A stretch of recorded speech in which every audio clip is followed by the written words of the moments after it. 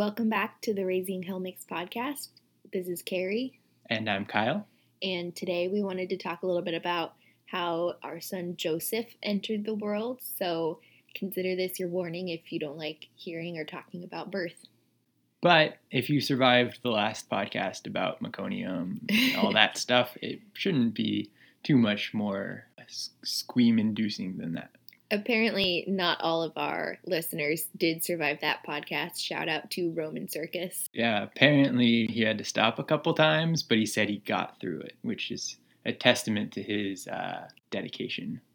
So Joseph is our second baby. Our first baby was born by C-section in October 2016. And of course, hindsight is 20/20, but at this point, I strongly suspect that if the practice had a less intervention heavy mindset toward birth, I would not have needed a C-section because there were no complications at the time. They just wanted the baby out. Right, so they induced Rory, or you induced you with Rory at like 10 days. Yeah, And that was 9 just, or 10 days past the due date. And that was just too soon, you think, right? Yeah, it just was a little too soon. He was not ready to come out. I wish I'd been given a few extra days. Most practices, I think, at this point in time are fine with parents waiting until a full 42 weeks. At least most practices that we were considering, most midwife practices. Because I had a coworker whose friend's kid was induced right at like 39 weeks. Yeah, some physicians sort of view pregnancy as like a sickness that they can cure you from. And so they're like, wow, the baby's not born yet. We can help with that. Right. So we were really happy with GW because they were really encouraging and helpful, and we were pretty confident that we'd be able to do what we wanted, which turned out to be true. Spoiler alert, this was a happy experience. It was. It's a good birth story. We're both really healthy. I had some angst going into it about whether or not I'd be able to even go into labor because I hadn't last time. But sure enough, I started having contractions Sunday night. And then on Monday, my water broke. And I was able to take a nap for a few hours. And then around 10 p.m., we headed to the hospital. We left Rory here with our awesome friend Lauren. And when we got to the hospital, it turned out that I had a fever and the baby's heart rate was almost 200, which is not good. And so they gave us a couple hours and monitored us. And heart rate didn't drop, fever didn't break. And so that was a big concern that there could be some kind of infection going on. And so they recommended that we go ahead and have a second C-section. And so we did, and it turned out we both had an infection called chorioamnionitis, I think. And Joseph spent a few days in NICU and then a few more days boarding at the hospital. And I was on pain meds for several days, but we're both doing great now. That's the gist of it. It was quite the experience having a kid in NICU.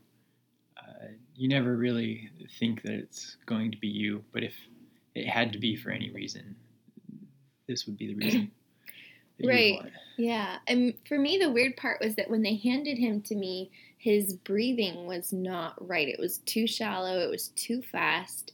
And so rather than it being this kind of traumatic, oh my gosh, they're taking my baby to the NICU, they were like, we think he should come with us. And I was like, yes, please.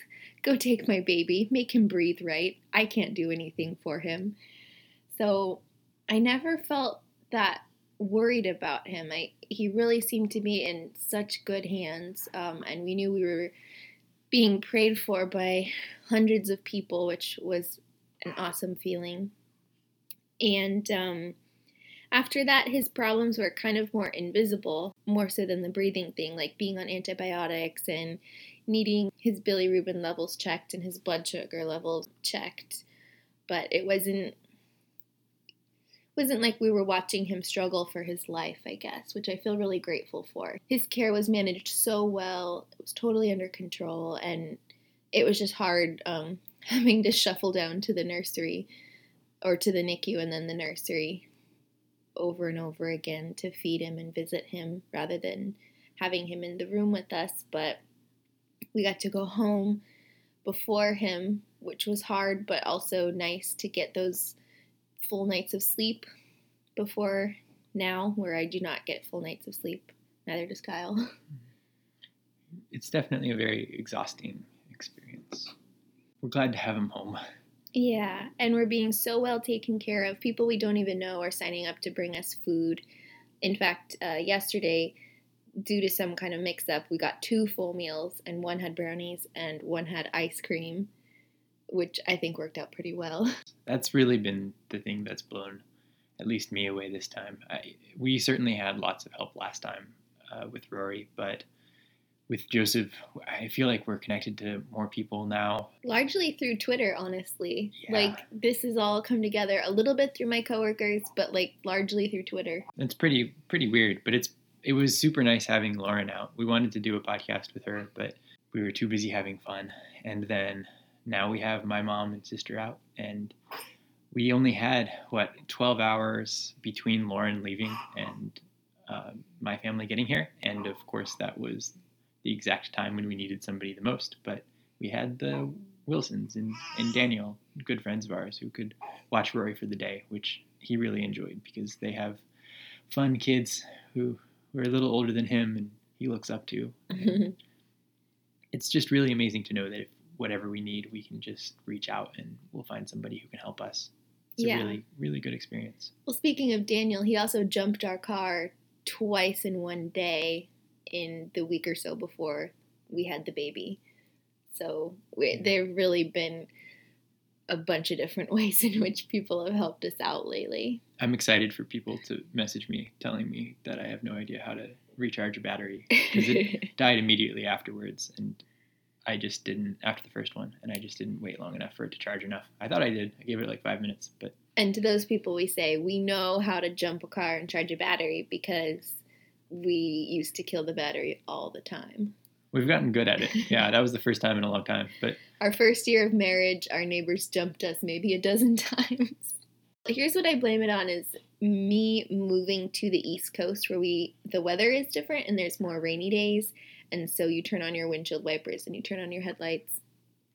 And then the rain clears up and so you turn off your windshield wipers, but you leave your headlights on. In California, you never need your windshield wipers. Yeah, I hadn't thought of that, why it was happening more over here. Anyway, did we have more thoughts about the birth to share? Oh, yeah. As anybody knows, my legal experience is almost worthless outside of my job. But one thing I remember is contracts law and the concept that a contract which is not consented to is not actually a contract. And this came up because about every other contraction when Carrie was at the hospital, there was something that they needed her to sign. And that was partially because we didn't do the paperwork correctly ahead of time, which is also their fault because they told us to do the paperwork, and so we did. And then when we got there, they said, oh, but you weren't supposed to date it ahead of time, which that's disturbing enough that they didn't give us the paperwork and the right instructions, because it's not like they said, oh, but don't date it, just sign it. They said, fill this out and then we'll sign it when you get in. But it wasn't just the paperwork that they gave us that we had to re-sign. It was like a whole bunch of other paperwork that you had to sign as well. I think it's a big problem because they're asking you to consent to medical procedures like in between contractions, and anybody can look at your face and say, yeah, there's no way she's paying attention to what they're saying, because they have 9 months to get you to sign all the paperwork, and they just didn't make sure it was done. Oh, I see. So your counter plan is do it ahead of time, like for real. Right. Like they should have all the paperwork and say, okay, there's nothing you need to sign. But more importantly, like it's crazy for them to think that having you sign something mid-contraction would hold up in court, right? Like you would get up and you would say, yeah, I had no idea what I was signing because I was in a contraction, and they made me think that I had to sign it or I wouldn't get care. And they would say, we never said you had to sign it or you wouldn't get care. And you would say, well, why are you shoving it in my face in the middle of a contraction, right? And I think they know this. I think the doctors, lawyers know this. And the reason why they still do it is because if you sign something, you're much less likely to try to fight it. in court like that because you know Mm. you've signed something, even if it wouldn't be enforceable. Like, I don't think it would be enforceable. I hope enough lawyers listen to this podcast that they can tell me what they think of that. But Well, I'm a little confused on what you see the harm being. Is it that they will perform a medical procedure that you didn't actually consent to? right. So they said, here are your options for how you want to be knocked out for the C-section in case there's a C-section. And you said, yeah, I would like this one over this one, right? And they had you consent to some other stuff that they might need to do ahead of time, which is good if it's done like a month before the labor. But because it's done during, they're pretending that your consent can actually be given at this point, and then it's not going to actually be valid consent because you were in agonizing pain when you signed that document. Yeah. Like, can you imagine if this was the way it worked anywhere else, where like the lifeguard said, here, sign this contract before I rescue you, or like, here, sign this contract before I give you the morphine for your leg that got cut off. Like, we wouldn't expect anybody else to do that. I'm sure plenty of doctors still expect people to do that, but like society would say that's crazy in almost every circumstance. That if you're in a lot of pain, we should probably have done this contract stuff before that. Yeah. What else do you want to talk about? So we felt bad for Rory. His brother was a week old before they actually got to meet. We'd been so excited, and we'd been talking about JoJo, and he seemed to have a pretty good grasp on what was going on. And then suddenly Mom and Dad disappeared into the hospital for a week. And he was here, and he was awesomely contented hanging out with his grandma and aunt, doing fun stuff, going to the pool. Going to the park. They were really good with him, but he was really just a chill kid. They kept telling us how relaxed he was, and we really wanted to get him to the hospital for that week, but the NICU, he couldn't go in because he was too small, and then the nursery was such a cramped space, and it was such a pain to like get people in because there was no parking anywhere near the hospital in DC, and the Blue Line was just conveniently shut down that weekend, so there wasn't much option to get him there. But he was a real trooper, and every time we got home, he'd be real excited to see us, but not like frantically excited. Yeah. So he did really well. I was probably almost more worried about him than about the birth itself. Just, he's never been away from us for that long, and was he going to be okay staying for days with someone he doesn't know as well as he knows us? But he did just fine. And so finally we got to take Joseph home, and we weren't really sure how Rory would react. And he was really excited to see the car seat. And he came up and he rocked the car seat, but he would not touch the baby. Yeah, he was surprised when he saw Joseph inside. He said, "Oh, baby." Yeah. And just today, actually, I asked him, "Where is our baby?" And he pointed to my belly, which was a little surprising because I thought he'd figured it out, but maybe not. He hasn't done that on his own initiative, though. That was the first time that he pointed to your belly, which makes me think that he probably understands, but maybe forgot in the moment. Maybe, yeah. But he has now given Joseph, as far as I know, 2 pats voluntarily. One a couple days ago, one this morning. And that's as close as he's gotten on his own. He does like to rock him in the car seat and in the rock and play little cradle. But he's not interested in touching him, which is probably a good thing for now. Right. We told that to somebody who has 2 boys, and she said that will change. But he's still acting very lovingly. He talks about JoJo, and he kind of coos when he sees him, and he's sort of circling closer and closer to the idea of being comfortable with this new member of the family. That's a good way of putting it. And he doesn't seem to be too thrown in his behavior. I mean, his schedule's kind of been turned upside down, and so there's been repercussions from that, but he's maybe still processing all of this. And we're working hard to make sure he gets individual attention from us every day. And he's growing a lot recently. He's able to string basically whole sentences together now. Mm-hmm. They're mostly ice cream based, or he'll say, "Mama, Dada, go pool." Yeah, that's real fun. Yeah. To see him put together more and more sentences and include more sophisticated words in his sentences, like I and you kind, and little things you don't think of, but when you're sort of communicating telegraphically with just nouns and one or two verbs, it's really exciting to hear him link concepts together. And he's starting to understand both the concept of pluralization and possession, which is crazy to have to learn at the same time, that you add an S to something for two totally different reasons.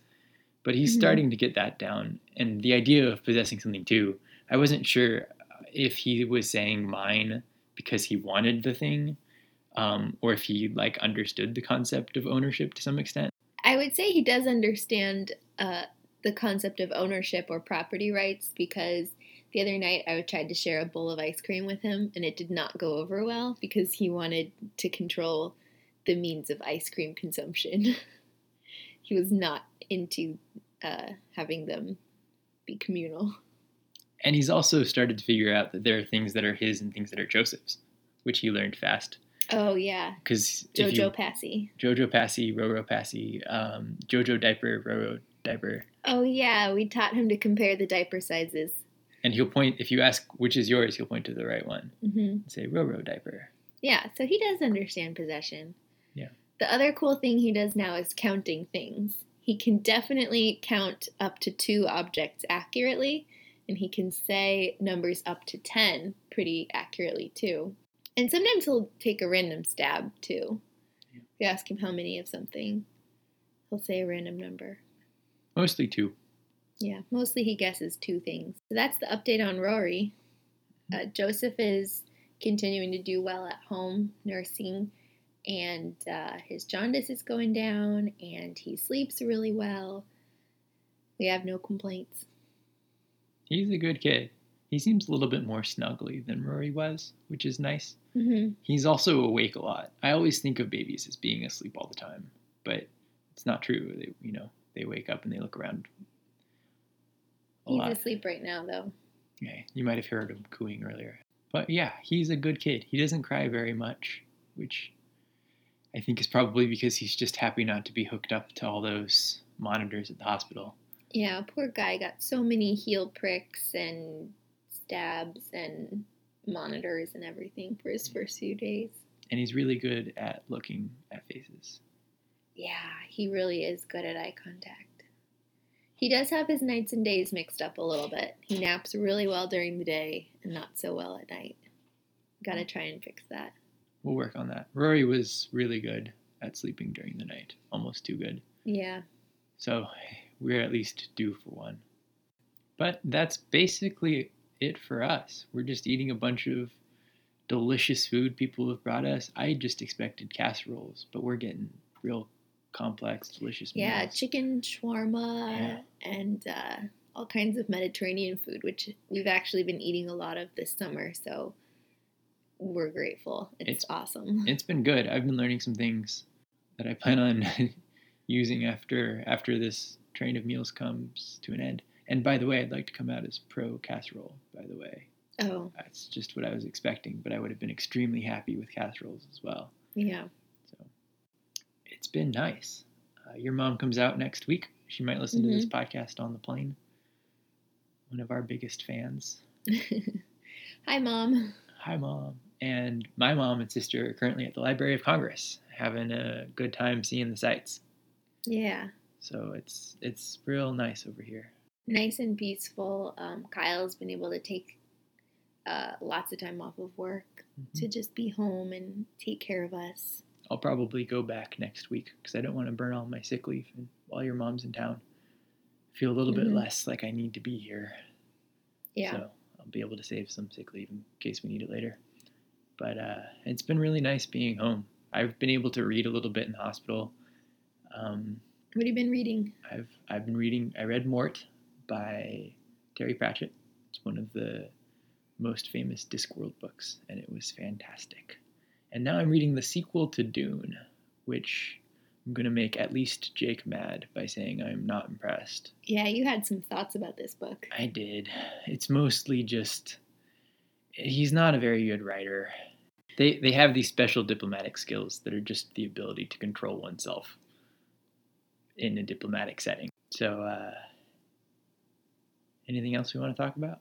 Not that I can think of. On our next podcast, we want to talk about the differences in parenting a toddler versus parenting a newborn. And that's going to be some fun stuff. I'm going to pull out my psychoanalytic theory from college. It's good stuff.